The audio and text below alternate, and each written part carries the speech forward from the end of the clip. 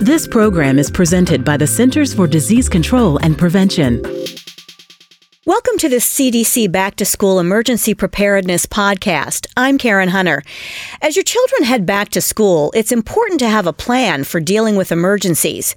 Joining me today is Dr. Kevin Chatham-Stevens, a pediatrician who leads CDC's Children's Preparedness Unit. Welcome, Dr. Chatham-Stevens. Thank you, Karen. How can our listeners develop a plan to prepare their whole family for an emergency?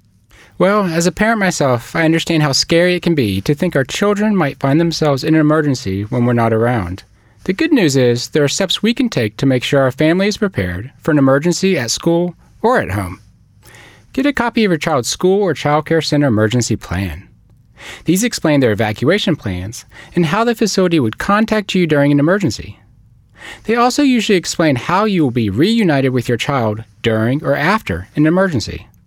In a real emergency, the school's phone lines are going to be overloaded with calls from concerned parents. Getting familiar with the facility's emergency plan will help you know what to expect if an emergency does happen. Some children have disabilities or other special health care needs that make them especially vulnerable during an emergency.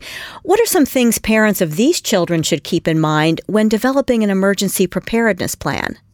You're right, Karen. That's an important point. If there's a child with special health care needs in your family, it's important to have a written emergency care plan and to practice that plan. If possible, let your child help make the plan. The plan should include any medicines your child needs or any assistive devices they use, such as a motorized wheelchair.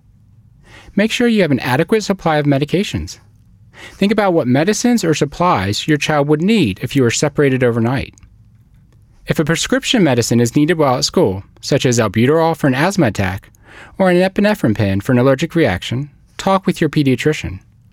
For medicine that needs to be kept at school, the pediatrician may need to give you a separate prescription and fill out a form for the school. Talk with the school about how medicine would be given to your child during an emergency.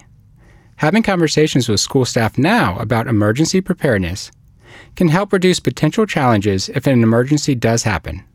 How can parents make sure their children or their children's teachers know how to find them during or after an emergency?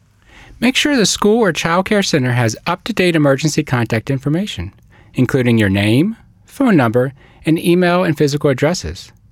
This should also include information about your child's medicines and special healthcare needs or allergies.